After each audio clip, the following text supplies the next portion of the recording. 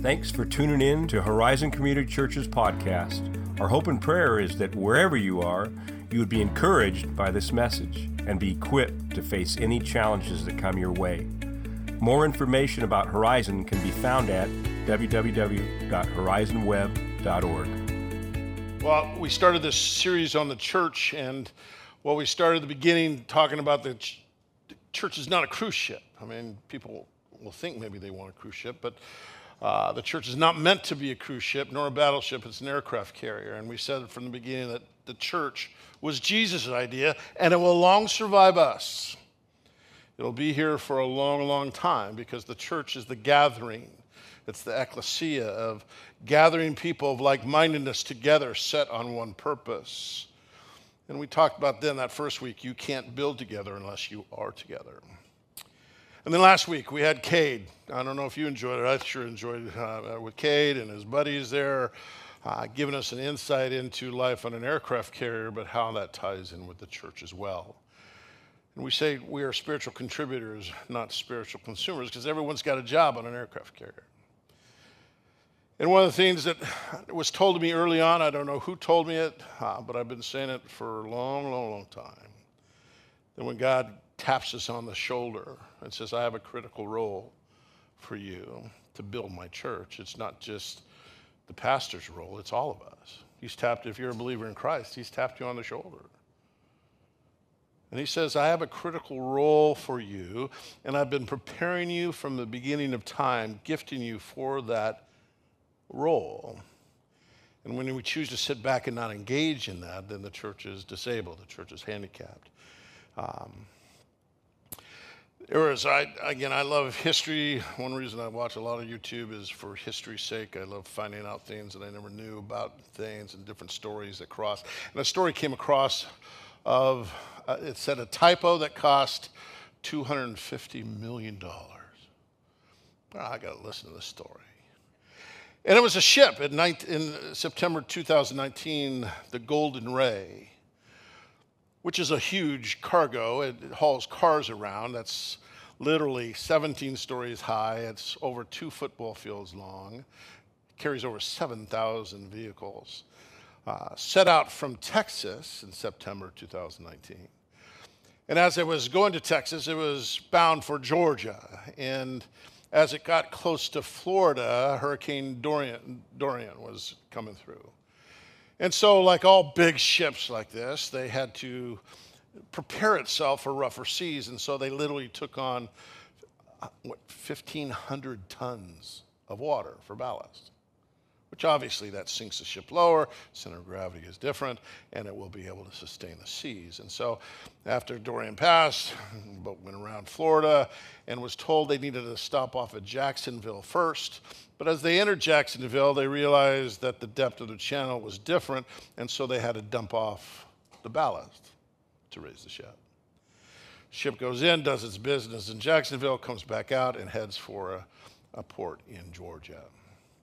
It comes into Georgia, a pilot jumps on the ship, and most ships, a pilot will jump on the ship from another boat, they'll guide it through the channel, get to the dock it's supposed to be, and there over 300 cars were unloaded, and over 400 cars were again loaded, and so there was a change of tonnage. And the pilot got back on the boat and decided it's maneuvering back through the channel, and there's a series of turns. And with the turns, especially a boat that size, you turn right, then boat's gonna lean a bit. But they have machines on board. They have computers to adjust. As a matter of fact, they have a computer on board that doesn't give you permission to leave until all the figures are checked.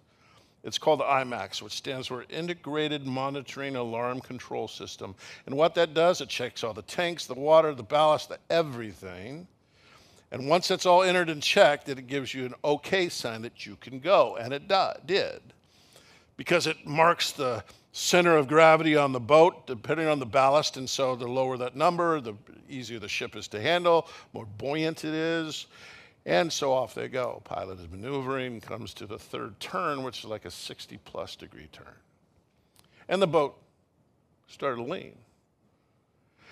Now, what they had also done is that because after this turn, the pilot was supposed to get off the boat, And how that happens, there's a small door around waterline that opens up, and the boat comes alongside, the pilot jumps on and takes them back.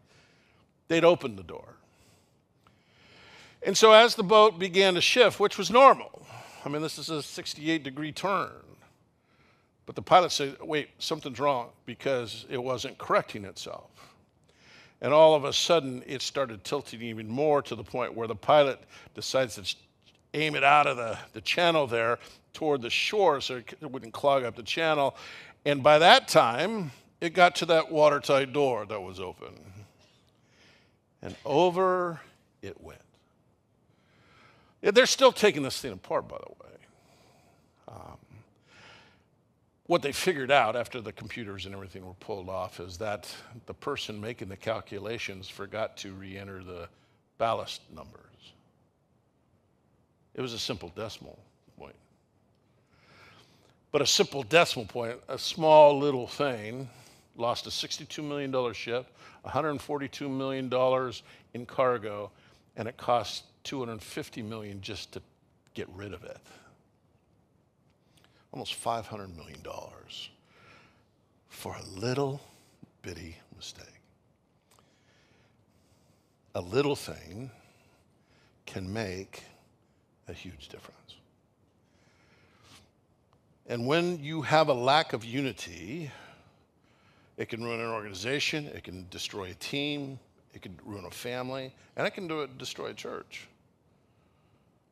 Such a small word that has such a huge impact. And the scripture makes it really clear how important this small word is, unity within the body. I asked Cade, because I planned this series for quite a while, and so I asked Cade, so how do you maintain unity on a ship of over 5,000 people? Much of it was very interesting, as communication is key, everyone needs to be a part of it.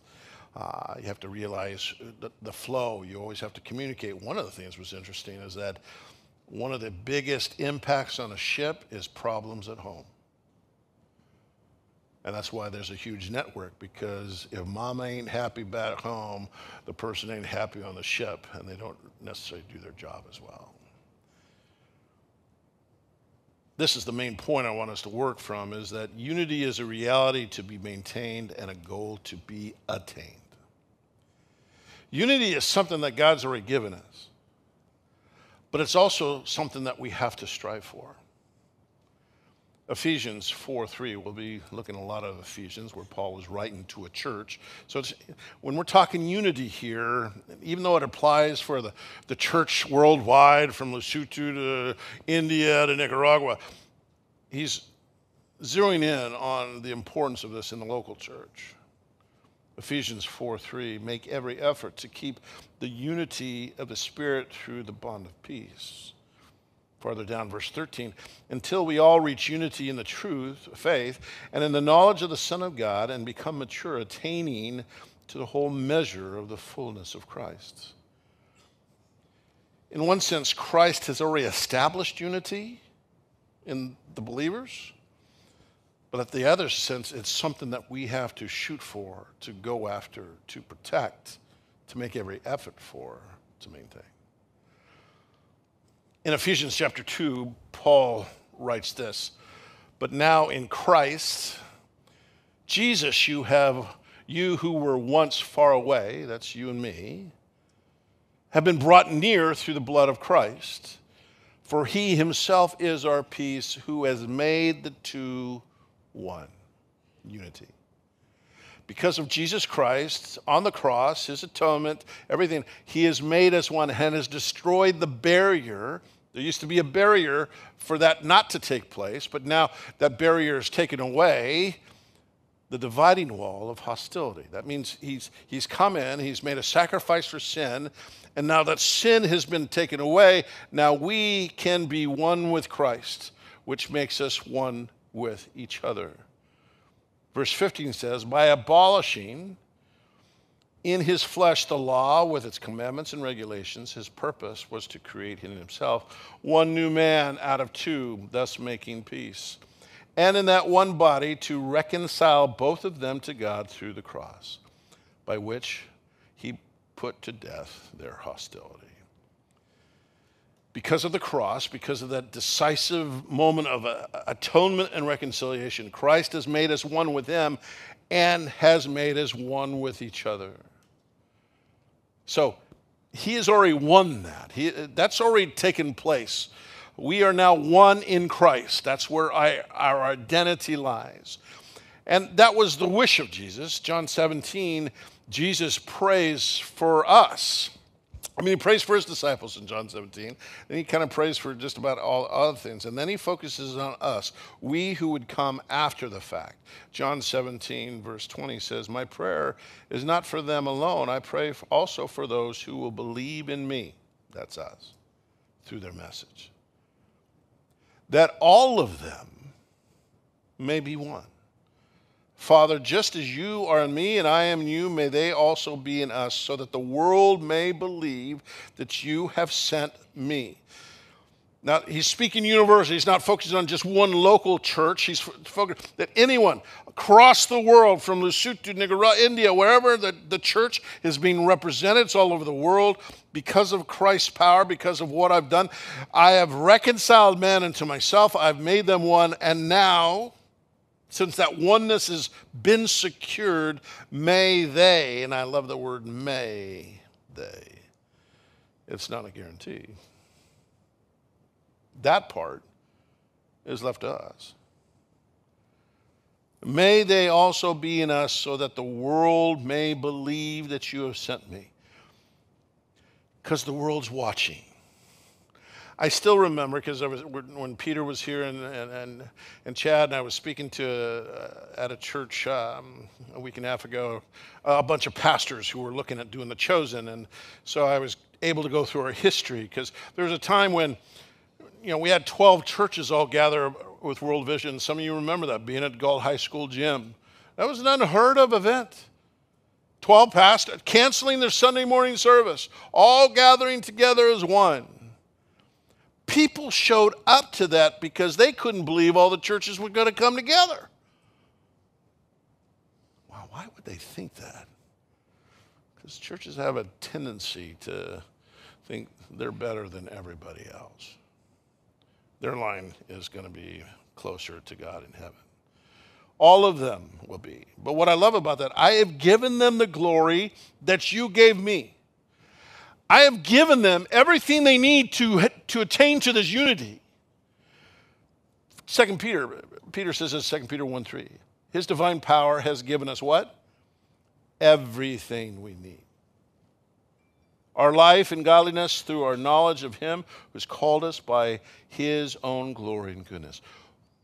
He has already secured the unity, and he has given us everything we need to attain to unity. But it's still up to us, that they may be brought. It's not a given. And even that thought when I was just thinking about may be brought, because to bring something to someone, that takes effort and takes time. It's not like that. It takes work. Because one person can have unity with themselves really easy, but you throw 2 or 3 or 4 in the mix, then what happens? Unity matters to God. There's a Psalm 133. I love this psalm. It's the only one I can say in Hebrew. I'm not going to try that here, but because Jared's watching right now, and you pronounced that wrong and everything. No. But it says how good and pleasant it is when brothers live together in unity. How good, delightful, joyful it is when you guys actually get along. And pleasant. And I love this word pleasant, because not only is it like physical beauty between like two lovers, it's like, I'll put it in context. It's like when you're cooking bacon in the morning. And you take that first bite and you just say, is there anything better than this? Ever. I mean, I think I do that every single time. I take a bite and think, you God, I'm not Jewish. Nothing against the Jews. I can't eat it. So that feeling, that is what God wants between us. And it's what God loves to see, because unity matters to God. Now, when it says how good and pleasant it is when brothers dwell together in unity, he does not mean cookie cutter, that we all look the same. We talked about that last week. Remember all the different colored shirts? Everyone's got a different job. We all look different. You only want one of you, and we only want one of me. All right? God uses the spectrum of everything to create us. He was not meant to cookie cutter us. But the big push today, who knows, I may get cut off of this. Big push today is diversity. We need to have diversity in the church. Well, let me say something, guys. There's already diversity in the church because he gifted everybody with different gifts and different things to do. That's the diversity. It's not talking about that we need this and we need this representation in culture and this representation in culture. That's not what it is about. I wrote this down, whether I get in trouble for it. The church is not to represent everyone. It is to represent Jesus, who conforms and transforms us like him, not like the world. My identity is not based on where I was raised, the color of my skin, what happened, sex I have, or whatever. It is not based on that. My identity is based in Jesus Christ and him alone. That's why Galatians says, there's neither Jew nor Greek, slave or free, male or female, for you are one in Christ Jesus. That's what makes us diverse. We're one in Christ with many parts. We represent all parts of the body, all functioning together as one. That's where our diversity is going to lie. It's not going to be lying on what culture says diversity is. You can mail those to Tim at horizonweb.org if you have a trouble with that. Because even though it says, we always say, well, God loves and God is love, and which he is. God also hates, guys. He does. Proverbs 6 gives you a list. Proverbs 6:16 through 19 says, there are 6 things that the Lord hates, 7 that is detestable to him. Haughty eyes, which means just prouded up. A lying tongue, hands that shed innocent blood, a heart that devises wicked schemes, feet that are quick to rush into evil, a false witness who pours out lies, and what? A man who stirs up dissension among his brothers. God hates it. Matter of fact, it's detestable to him when someone tries to cause disunity. Unity is important to God. He loves it. It's like bacon cooking in the morning. But it's still up to us. Unity is a reality to maintain because of what Christ did on the cross. But it's a goal to aim for. Because that unity, as we're talking, creates that belief. People are looking like, guys, if you guys can't get along and Jesus is your Lord and Savior, then why would I want to be a part of you? I mean, if there's infighting and boom, boom, boom, and there's a lot of reasons, which we'll talk about in a second. There's reasons that things need to be discussed and dealt with. But when you're just shaking it up to shake it up, that's not something that God desires. I love this quote. The continuous and widespread fragmentation of the church has been the scandal of the ages. It has been Satan's master strategy. The sin of disunity probably has caused more souls to be lost than all other sins combined. When you think of the COVID pandemic and what's that done within the body of the church. Because you had I'm going to mask, I'm not going to mask. Hey, we got to follow the government. I'm not doing what the government says. And everything in between. In my years of watching things, this has been the most divisive within the church. Since I've been a part. There are other things I can mention that it's created stirs, but not like this one. Not like this one. That's why unity demands protection. Ephesians 4:3 again. Make every effort to keep the unity of the Spirit through the bond of peace. Nowhere does it say to build unity, because technically it's already there because of our oneness in Christ. But we are to protect it. And I love this quote. I don't know who said it, but you don't need to see eye to eye to walk hand in hand. I'm thinking somebody in a marriage said that. Is that right? You don't need to see eye to eye. All right, married people. Do you see eye to eye on everything? Gwen and I do. We have the perfect marriage. That's a Kevin at HorizonWeb.org. Isn't that one of the things God hates? Lying tongue? Nah, guys, we're two different people. That's the uniqueness of marriage, to become one. But she has a view of things, I have a view of things, and compromise is a good word in marriage, yes? Is that an amen? But compromise on the truth is not. I mean, how do you make every effort in unity? I wrote down some questions. Does that mean we compromise our convictions? No. Does that mean we abandon the truth we cherish? No. We don't pursue unity simply for the sake of unity. It is Christ and his truth that unites us. Remember, it's back to that bond of peace that is established because what happened to Christ on the cross and the truth of who Jesus is. I cannot compromise that just in order to maintain unity. Unity that does not regard the truth we know in Jesus Christ is not unity worth cherishing. And sometimes, leadership must sacrifice unity for the sake of truth.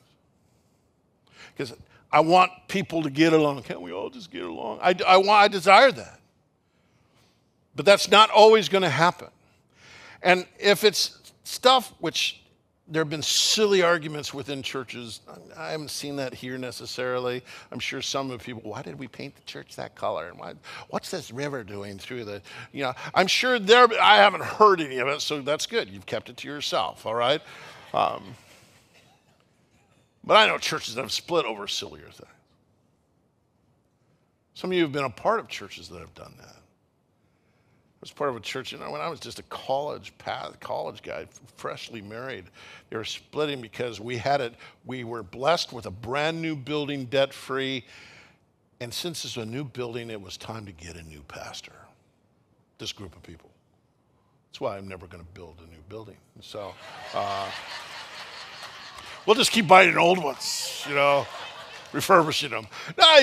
But that was the move. And I was still in the seminary trying to grapple with this, going, what? But man, was that group on a warpath. I mean, after that experience, I'm never going to be a pastor. Don't want to be one, don't want to be a part of that, don't want to do that, because I've seen the bad parts of it. And there are times, we won't go into it, it's in your notes of Scripture to look at, when Scripture tells us to pull away from such divisive people. People who are set on their own agendas.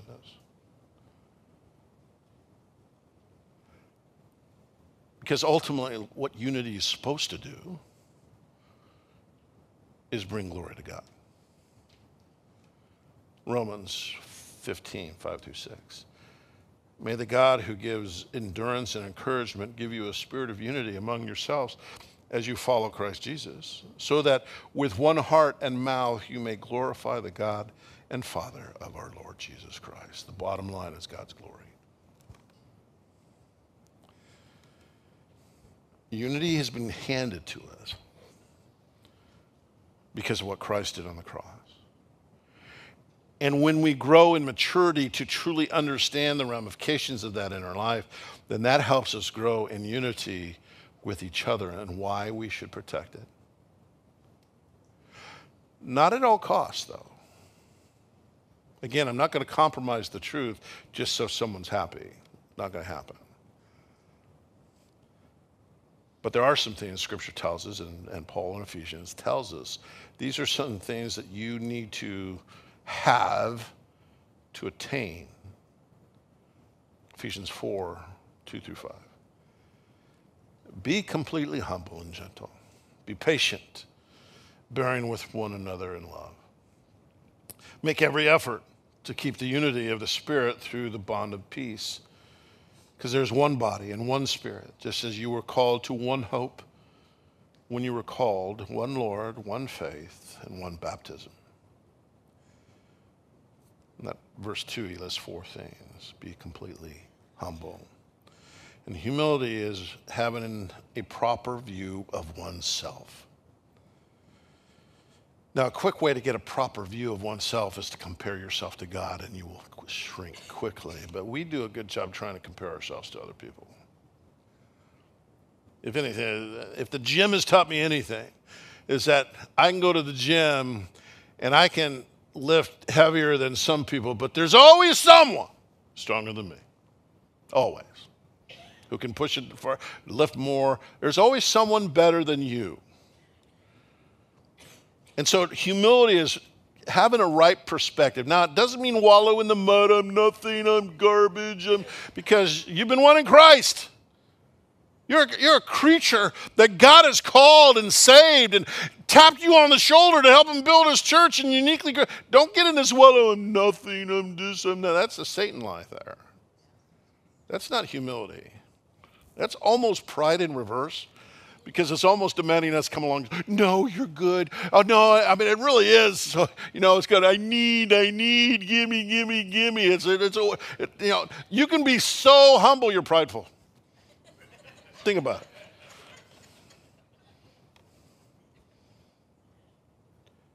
But humility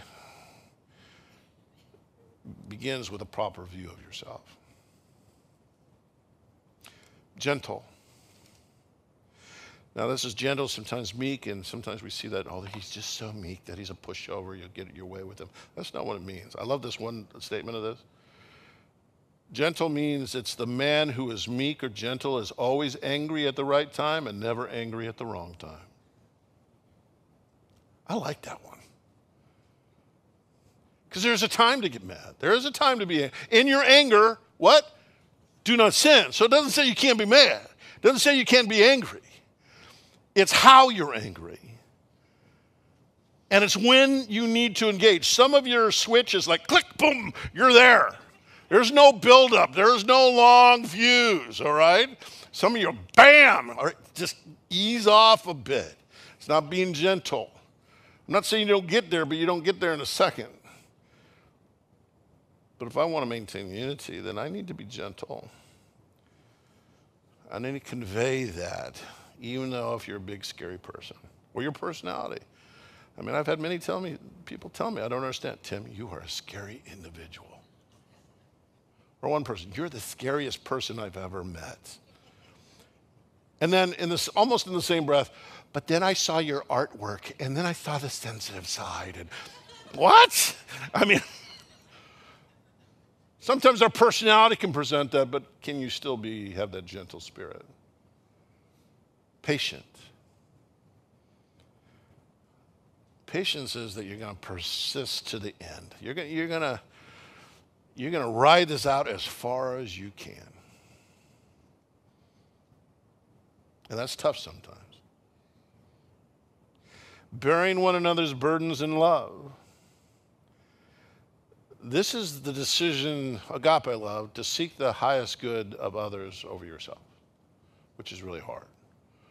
We have no problem with the Bible says, you can only love others as much as you love yourself. I think we got that one down pretty good. But to love others in that context? It's not dependent on what they do. It's dependent on the decision I have to choose to love them. Now, are some people just unlovable? Don't point. No elbows. We know some people like that. Lord, this is a test. I know it.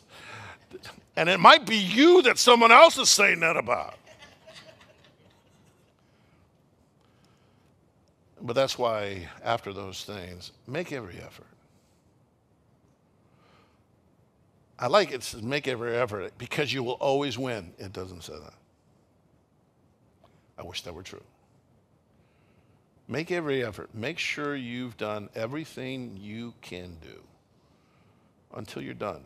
It still may not work out. It still may not be what you desired in the long run. But I think part of the make every effort that you can rest inside yourself, Lord, I did it, everything I know I could. And it still wasn't maintained. War was still declared. A divorce still took place. Kids still won't talk. Make every effort. Because the unity is reality. What Christ did on the cross. He made me one with him. He took the barrier away. He made me one with him. And at the same time, because of what Christ did on the cross, and because I'm one with him, but he did that the same with you, and you believed, and now you're one with him. Now he's saying, now you guys, you are one. You're the church. You're the body of Christ. Work at getting along. I'm not saying this because something's happening. Please, there's something going on in the church that I don't. Guys, I've had this series planned for over a year and a half.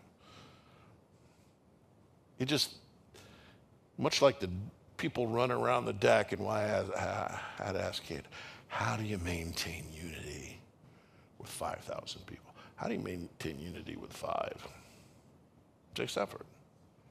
Let's take you considering yourself less than someone else. Now, make every effort. It's not always going to work. There are times you've done everything you can to try to attain to it, but it takes 2 to tango. I can't control the other person, although I wish I could. Not going to happen.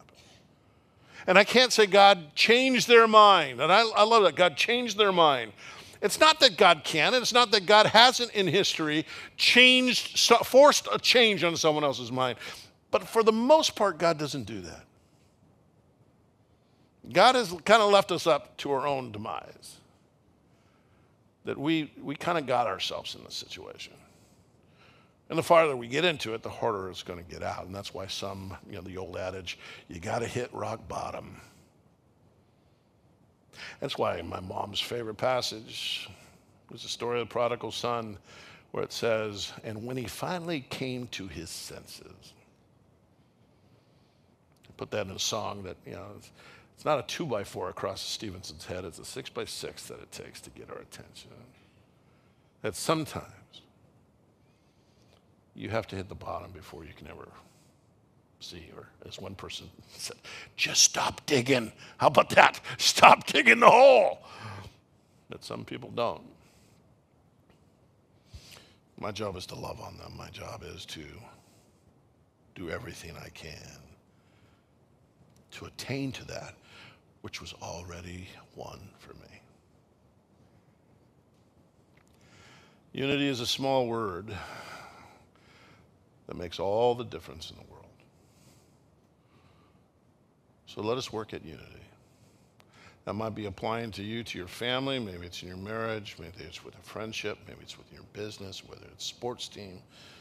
Be a lot of different things.